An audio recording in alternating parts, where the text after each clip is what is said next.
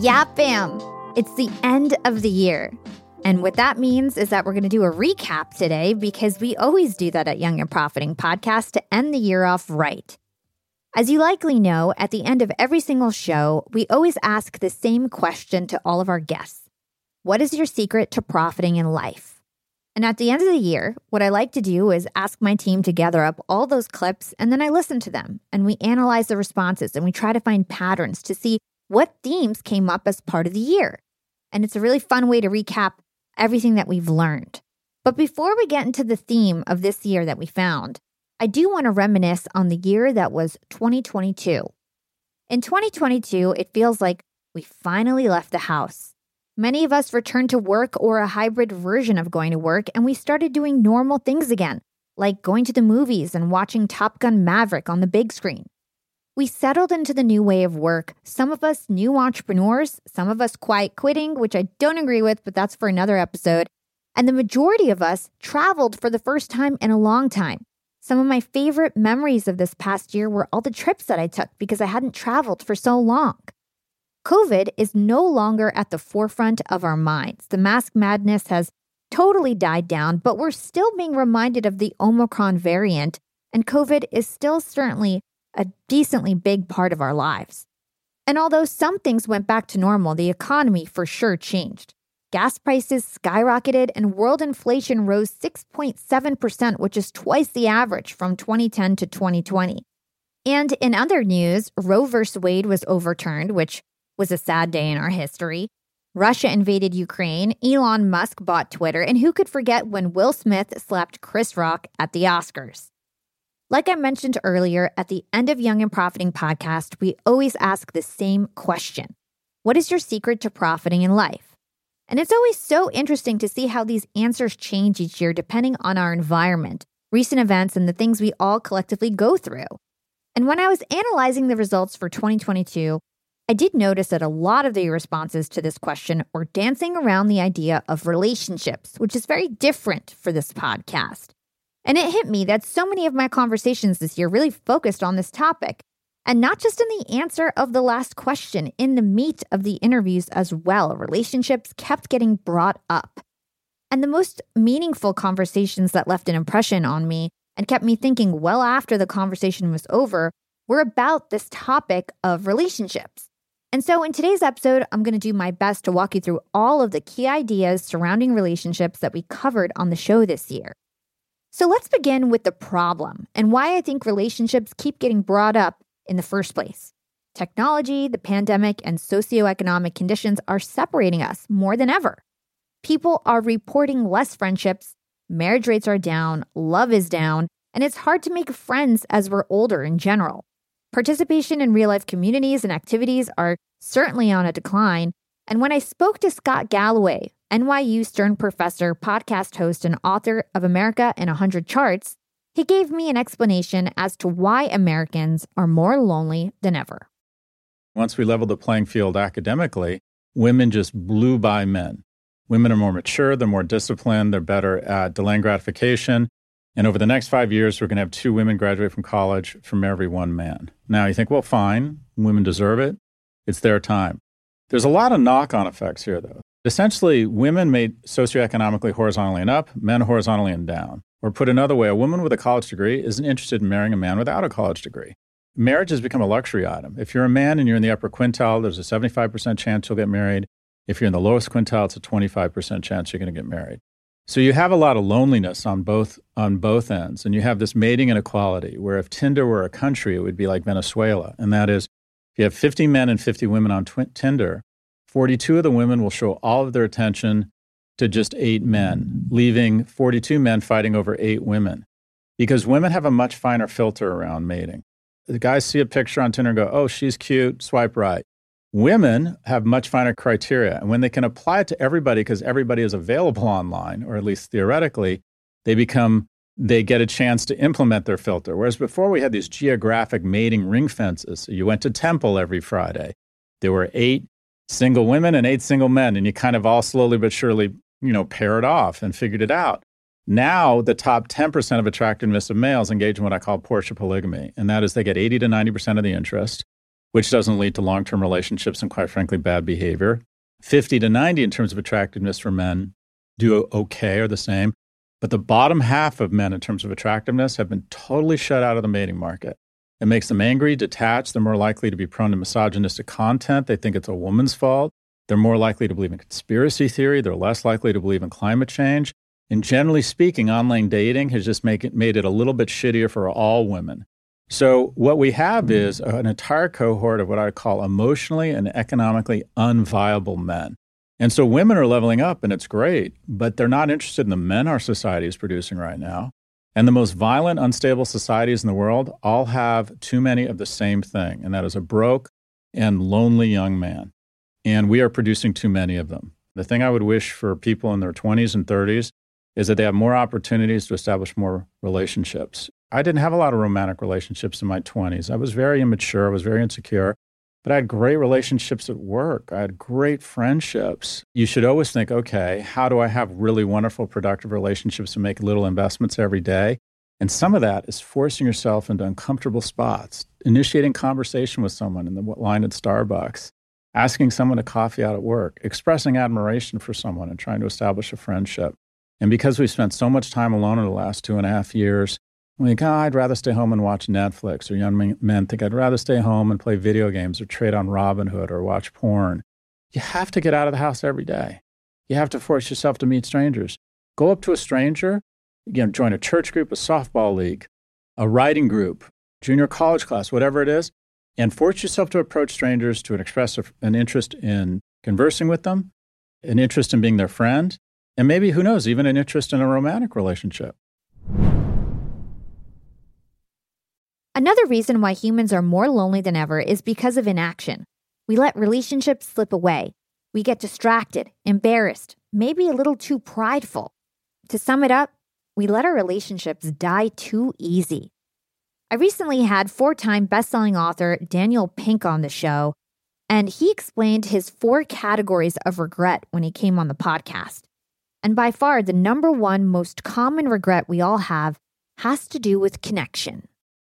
Connection regrets are about relationships, and not only romantic relationships, and really not even mostly romantic relationships, just the full suite of relationships in our lives.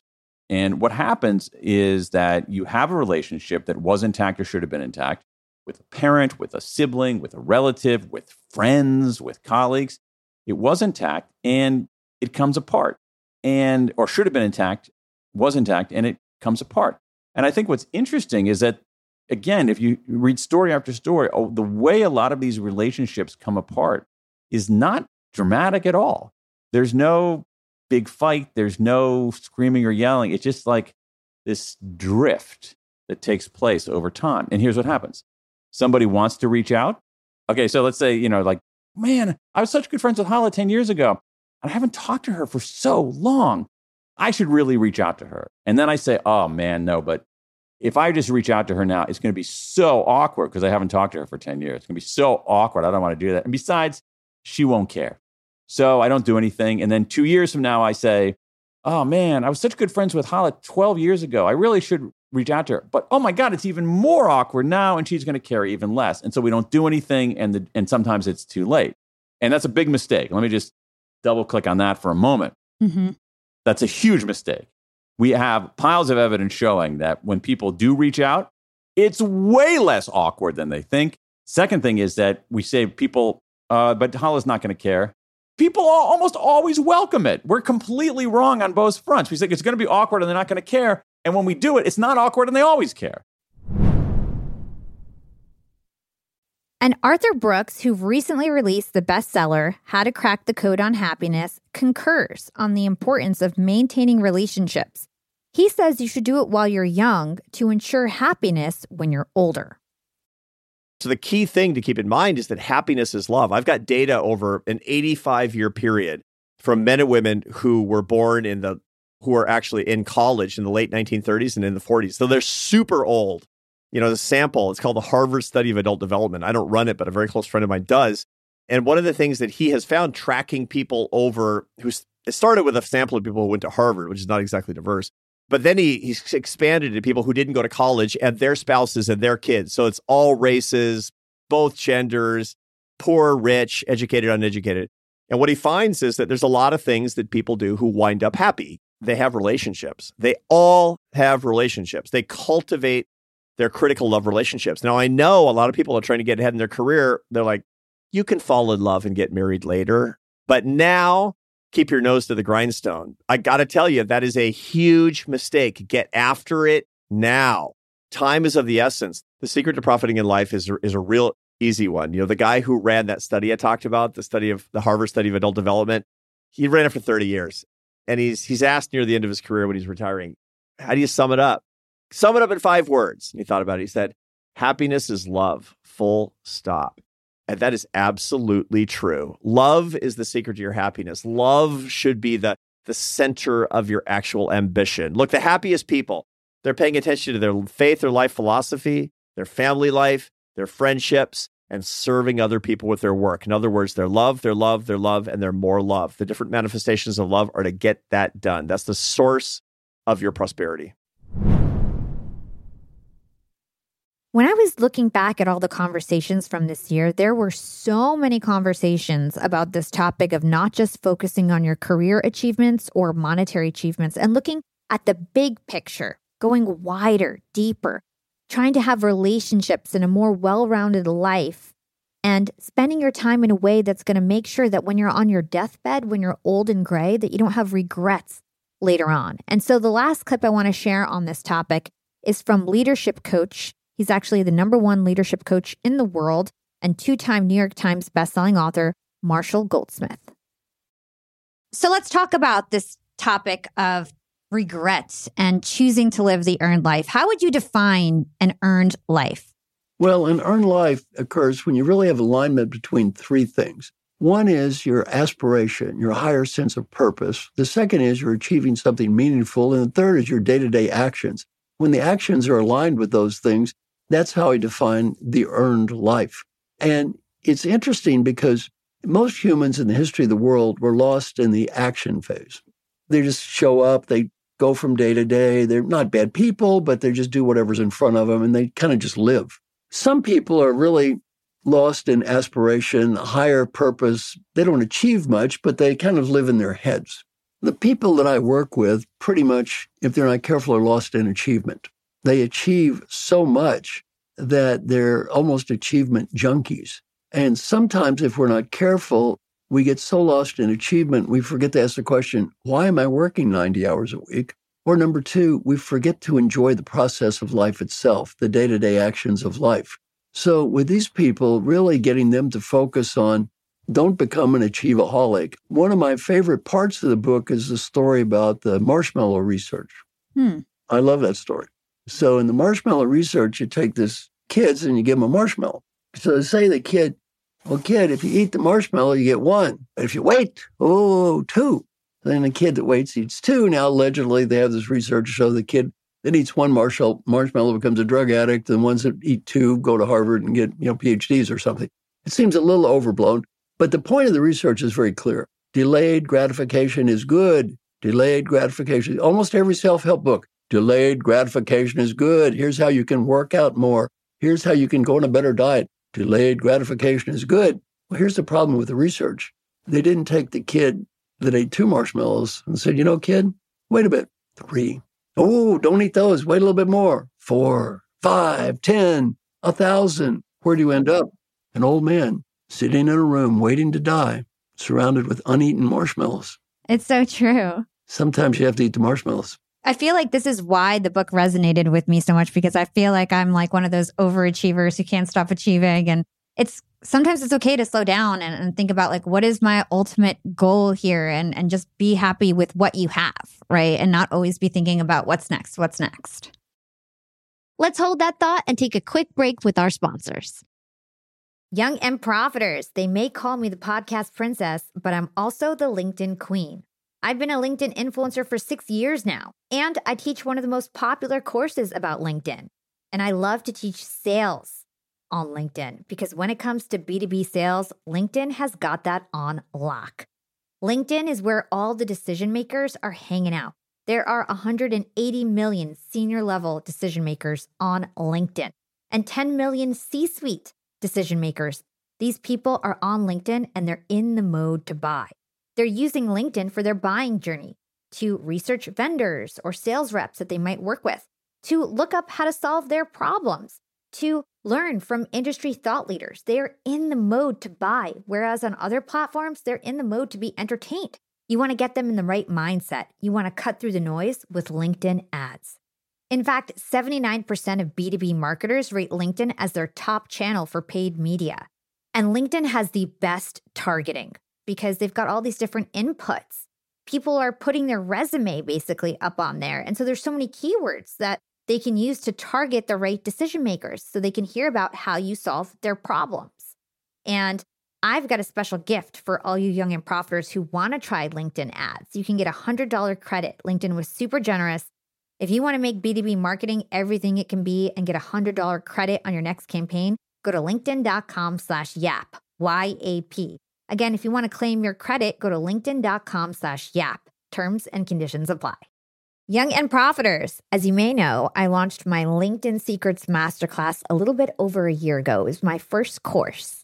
And so far, I've generated well over $500,000. And the best part is, I didn't have to figure out how to set up my mastermind subscriptions, how to do abandoned cart targeting, and all of that tech geeky stuff. I just left that all to Shopify. Shopify is the global commerce platform that helps you sell at every stage of your business. And if you're in that I need to sell more with less stage, Shopify Magic is your AI superpowered sidekick ready to whip up captivating content that converts.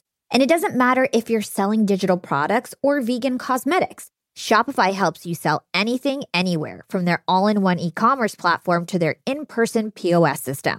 Stop those online window shoppers in their tracks and turn them into loyal customers with the internet's best converting checkout. I'm talking 36% better on average compared to the other options out there. It's no wonder Shopify powers 10% of all e-commerce in the US, including huge global brands like Allbirds and Thrive Cosmetics. It took me a day to set up my Shopify store. I set up chat, took 2 minutes, and I was done. 1 month from thinking of the idea to implementation, a year later, I've made $500,000 on the idea. That's what it takes in 2024, just a good idea, and then utilizing a platform like Shopify that can help you make it a reality. There is no excuse these days. If you've got a good business idea and you think you'll be a good entrepreneur, you don't have to wait any longer. You don't have to be super techie, and you never have to worry about figuring it out on your own. Shopify's award-winning help is there to support your success every step of the way. Sign up for a $1 per month trial period at shopify.com/profiting. That's all lowercase. Go to shopify.com/profiting now to grow your business no matter what stage you're in. Shopify.com/profiting.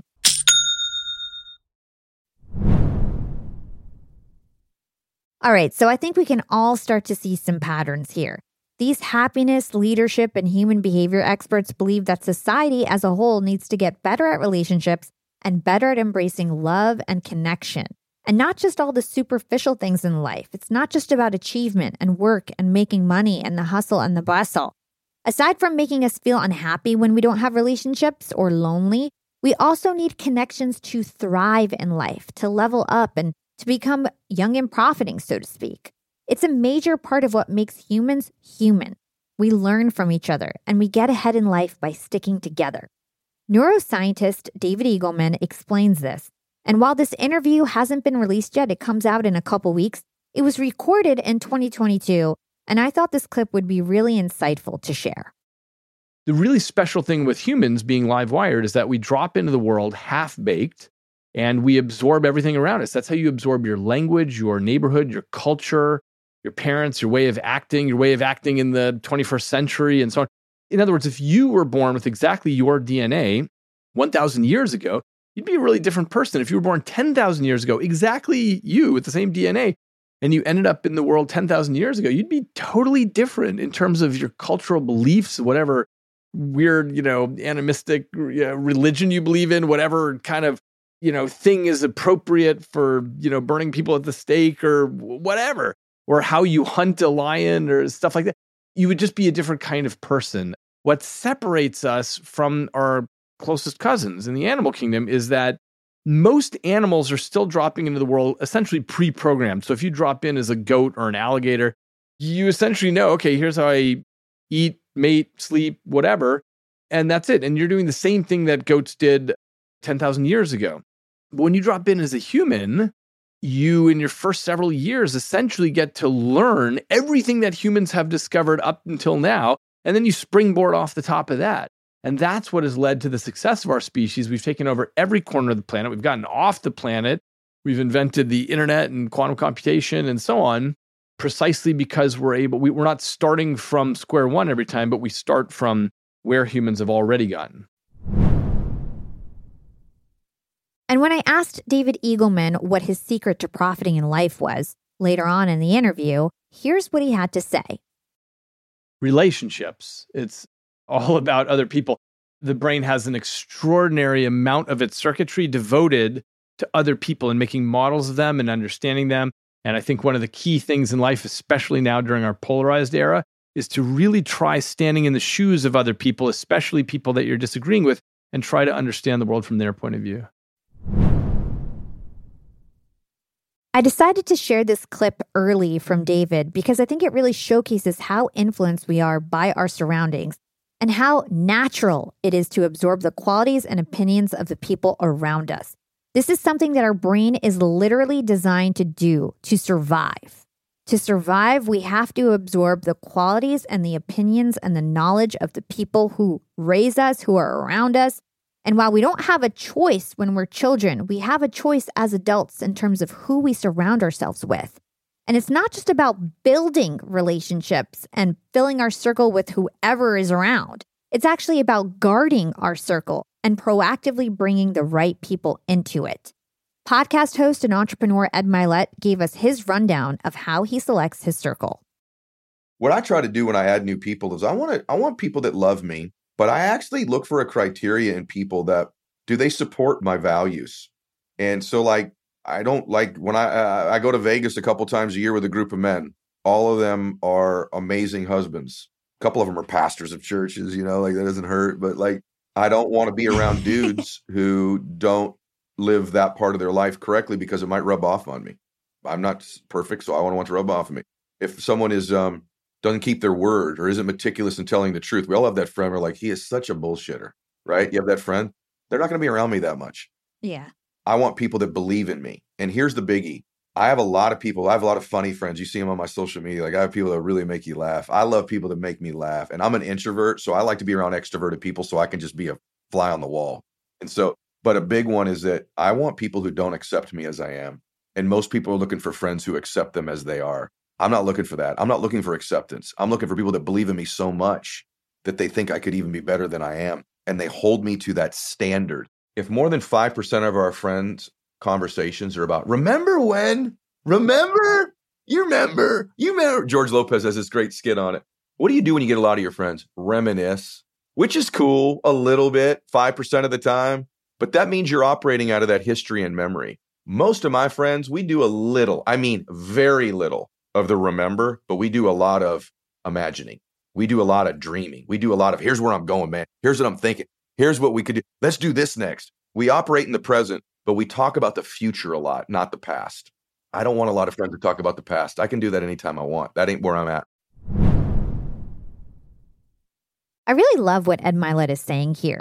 You got to make sure that you're with people who dream with you, who think towards the future, who aren't stuck in the past, because the past is unchangeable. We can't do anything about the past. All we can do is take action in the here and now to build a better future.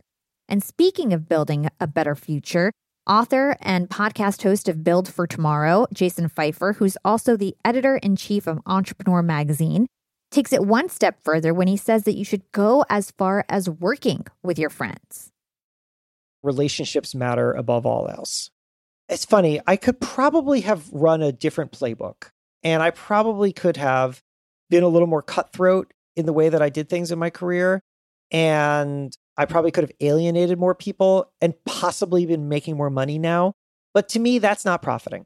To me, profiting is doing really well and building every part of your life. Chip Gaines, Magnolia, Fixer Upper, Chip and Joanna Gaines. I love Chip. And Chip and I were talking once, and he said that, the thing that is most important to him is building a network. It's about identifying the people that matter and building something so that they all can thrive and succeed inside of it. And I really love that. And I have found that when I do that, opportunities come. This book that we've been talking about, Built for Tomorrow, you know where it began? It began on a playground with my son's friend's dad, who I was just chit-chatting with as we killed time on a playground. And I was telling him about my podcast, and he said he'd check it out. Turns out he's a book agent, and a pretty successful one. His name is Matt L. Blanc. And we became really good friends. And we was talking about this book. And then in the very beginning of the pandemic, he calls me and he says, Jason, we've been talking about doing a book on change for a long time. Everyone is going through massive change right now. It's time to do it. Now, could I have gone around and been like, you know what? I could be a fancy author. I should find like the biggest shot agent in the world. No, Matt is a great agent. He knows his stuff and he's a friend. And we built a relationship. And that means that he's going to care about me and I care about him. And we're going to do great things together. And that is how I run basically every part of my business. I work with people who I build relationships with. And it has gotten me very far. And this theme of working with your friends didn't just stop there. This year, so many guests mentioned this idea of merging work and home life. Take John Mackey, the CEO of Whole Foods, and what he had to say about the relationships you make at work and how it doesn't always have to be so black and white when it comes to your work and personal life. Lead with love. And love it's in the closet in corporate America. It's not talked about. And by love, I don't mean romantic love. I mean love in the sense of caring about other people, being compassionate, thoughtful, kind, generous. And it's in the closet primarily because people think love is weak. They think they're at war. The metaphors we use in business are all hyper-competitive metaphors. It's all this, we got to kill our competitors. We've got to let's roll. There's all these army war metaphors. Let's go to the war room and plot out our grand strategy here. Or they are Darwinian metaphors. It's survival of the fittest. It's a jungle out there. Only the paranoid survive. Or they are hyper-competitive sports metaphors. And in typical sports, there's one winner and everybody else is a loser. So there's an obsession about winning. Winning isn't everything. Winning is the only thing. And so you get obsessed with winning. You get obsessed in defeating someone else. And these are the metaphors that generally we use to think about. There are other ones too. Now we have a lot of tech metaphors. But the metaphors structure our consciousness and the way we think about things. And most of the dominant metaphors are hyper-competitive metaphors. And when you're at war, there really is no place for love. Yeah. Or check all that wimpy love stuff at the door here, because we're going into battle, and I need everybody ready. I don't want any love here. Forget that stuff. And so there's kind of a macho, and there has been traditionally a macho boys culture, which it's about winning, it's about killing the other side. And so love is something you don't have in the workplace. It's something you do outside the workplace. Now think about how, I want to point out a few things. How inhuman is it or unhuman is it to not be able to bring your whole self to the workplace? Just this narrow part of your being, this competitive part of your being is what's allowed to be in there. And the rest of the stuff you do with your friends, you do that at home with your family. But so you're basically dividing yourself in two. You're leaving the loving self at home and you're bringing the tough guy self to work.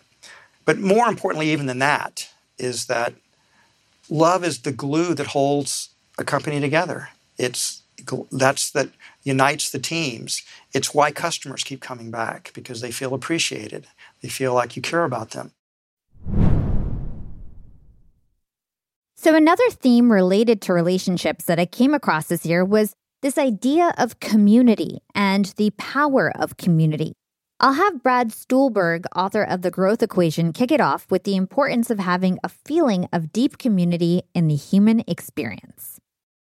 It's hard to go at it alone. It's hard to stay on the path. It's hard to have fun. It's hard to be consistent. It's hard to accept where you are. It's hard to be present. It's hard to be vulnerable.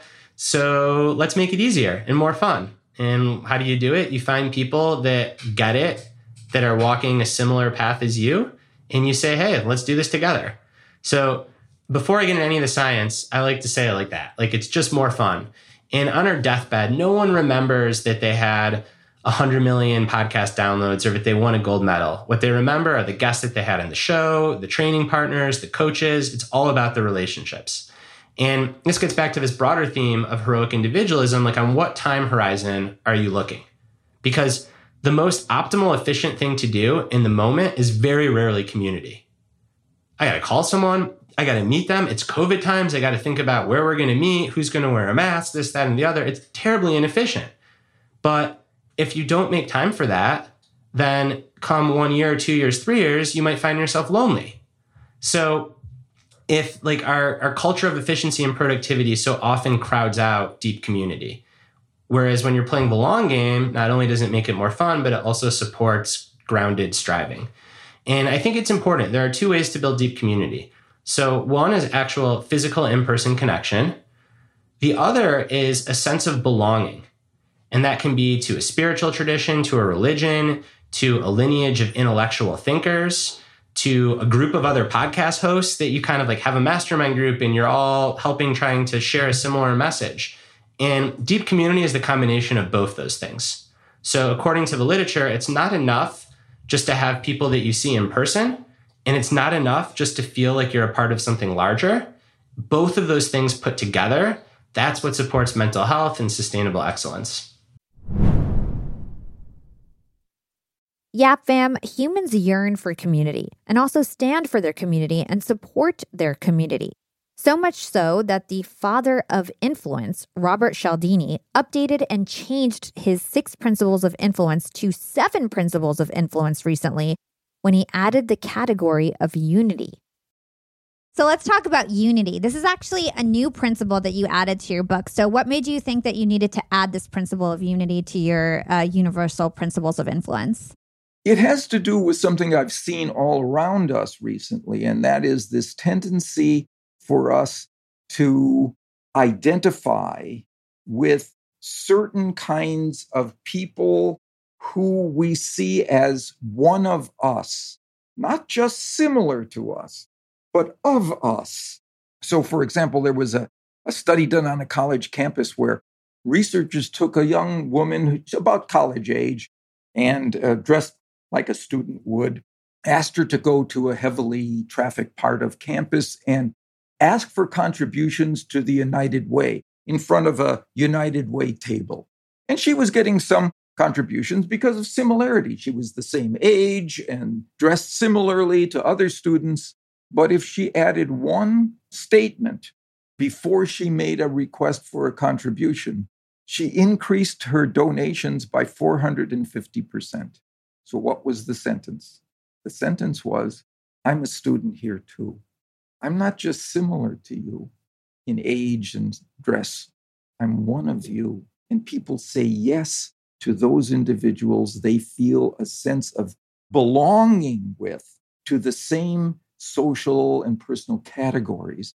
And we see it now with politics, where people who are in one camp or another are much more favorable and so on to others who are also in that camp. It's true in neighborhoods, it's true in communities, it's true in religious denominations and so on. And for business purposes, it's true in organizations. If we raise to consciousness that we are members of the same organization, we're pulling together, we have the same goals, people are more likely to say yes to us as a result of just pointing out that we are united in this particular category. Yeah. So in a nutshell, people are inclined to say yes to somebody that they consider one of them. So if we can ever try to figure out what our commonalities are with another person and we call them out, they're more likely to feel like they relate to us, they understand us, they're one of us, a we relationship, you call it, right? And they're more likely to say yes. And they're categories, though, that define us. Not, oh, you like Korean food, I like Korean food. No, not that. It's that it define us. Like ethnicity, age, gender, those kind of things? Right. We'll be right back after a quick break from our sponsors. Young and Profiters, I'm about to be jet setting all over the world. I'm going to London, Cancun, New Orleans, and New York to speak. I'm going to be up there with the bright lights, and I want to be spiffy. I want to look fresh. And so I'm going on a big shopping spree. I got to get clothes. I got to get hair stuff, skincare stuff, makeup. But I'm not going to feel guilty about this shopping spree because Rakuten's Big Give Week is back. Rakuten is the shopping platform for savvy savers. From May 6th to May 13th, they're having their biggest cashback event of the year. I'm talking about 15% cashback at hundreds of stores with additional cashback bonuses. And they've got so many stores participating in their Big Give Week. So when it comes to clothes, I'm looking at Splendid and Good American. And when it comes to beauty, they've got so many good stores participating. They've got Ulta, Fenty, Bobbi Brown, Blue Mercury, and all the products that we love. Now we can get cash back. It's like getting a discount on the stuff you're going to buy anyway. It's absolutely amazing. They even have travel brands, so that's going to be super convenient for me with all my upcoming trips. Expedia, Hotels.com. You can get deals on everything from electronics to home goods to travel and beauty. Young and Profiters, you're going to want to grab this limited time deal with both hands. You get high cashback rates for only 8 days. So hurry. Membership is free, and when you sign up and shop today, you get an extra 10% cashback boost. That's an extra 10% cashback on top of the 15% cashback. You won't see higher cashback rates than these. Go to Rakuten.com or download the Rakuten app at Rakuten. Shoppers get it. Young and Profiters, we are all making money. But is your money hustling for you? Meaning, are you investing? Putting your savings in the bank is just doing you a total disservice. You got to beat inflation. I've been investing heavily for years. I've got an E-Trade account. I've got a Robinhood account. And it used to be such a pain to manage all of my accounts. I'd hop from platform to platform. I'd always forget my Fidelity password, and then I have to reset my password. I knew that needed to change because I need to keep track of all my stuff. Everything got better once I started using Yahoo Finance, the sponsor of today's episode. You can securely link up all of your investment accounts in Yahoo Finance for one unified view of your wealth. They've got stock analyst ratings. They have independent research.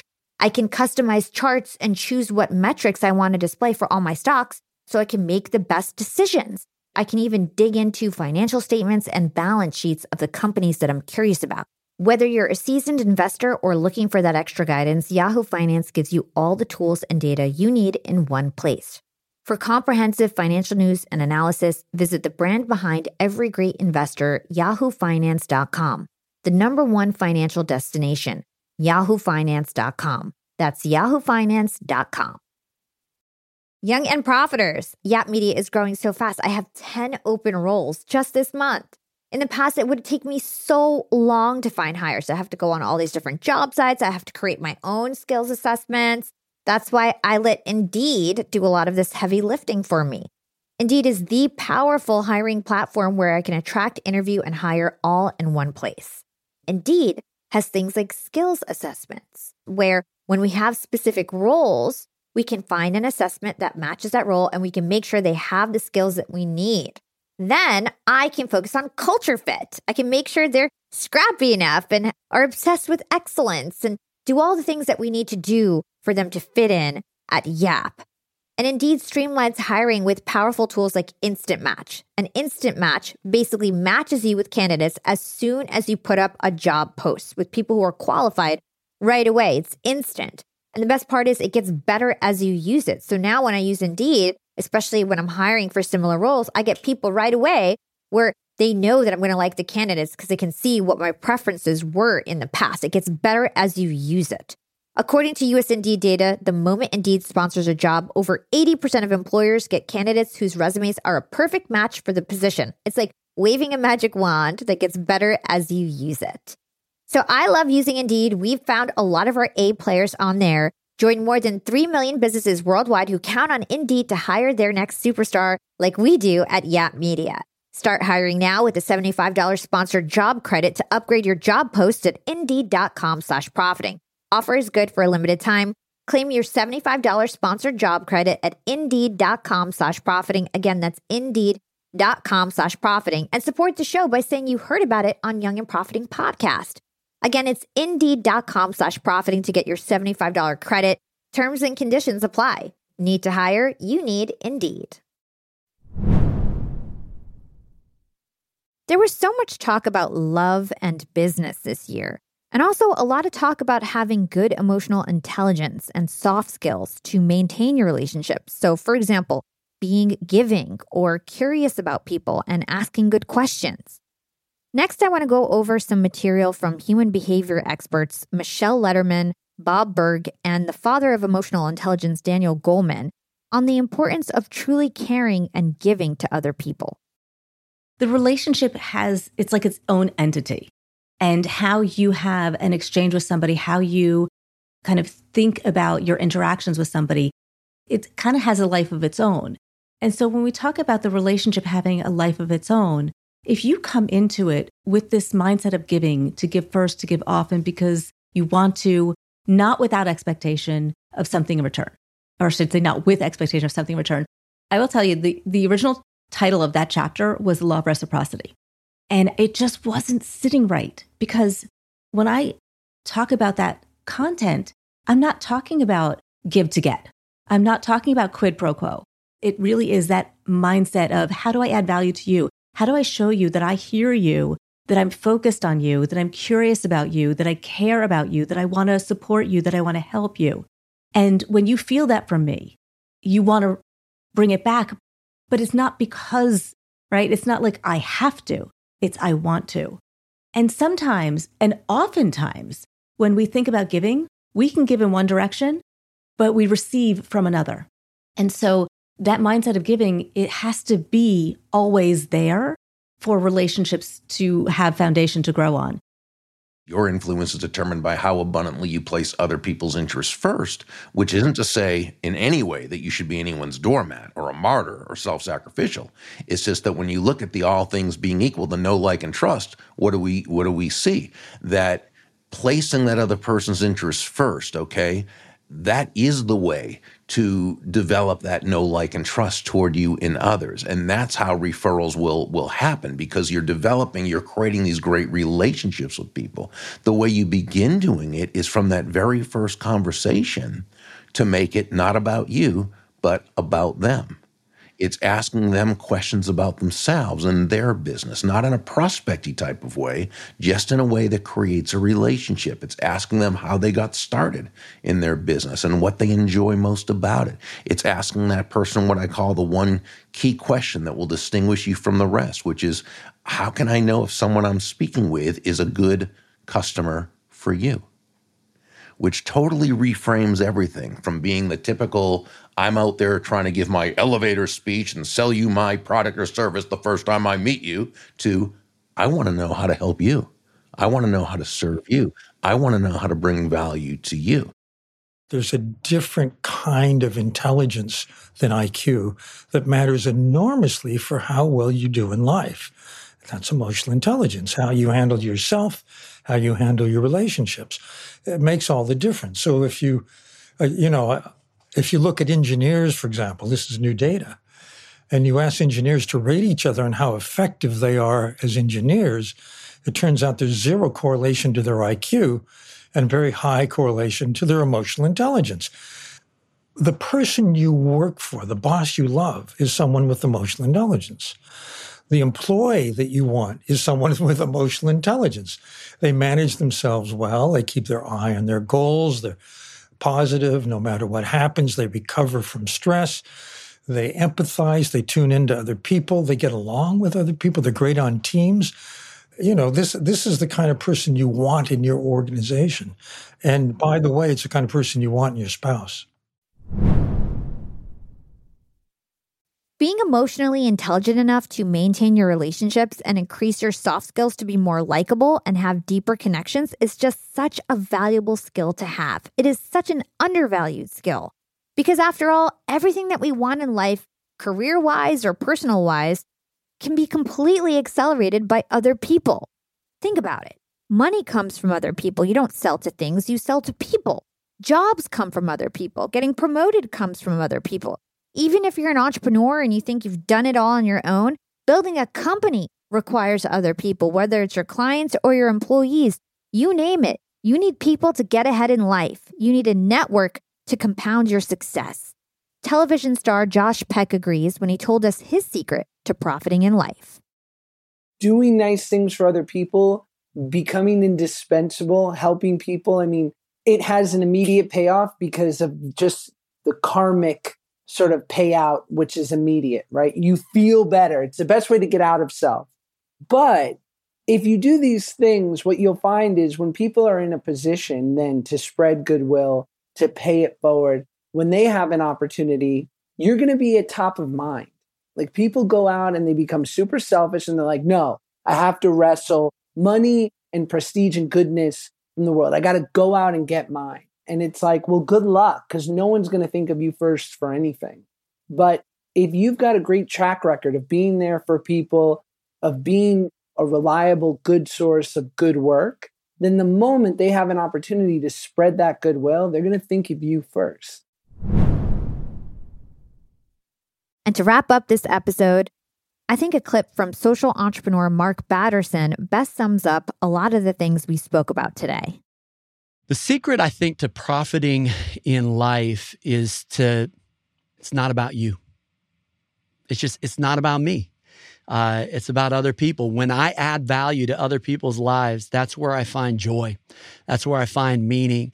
And it's kind of like happiness. If you seek it, you aren't going to find it. Happiness is a byproduct of something else.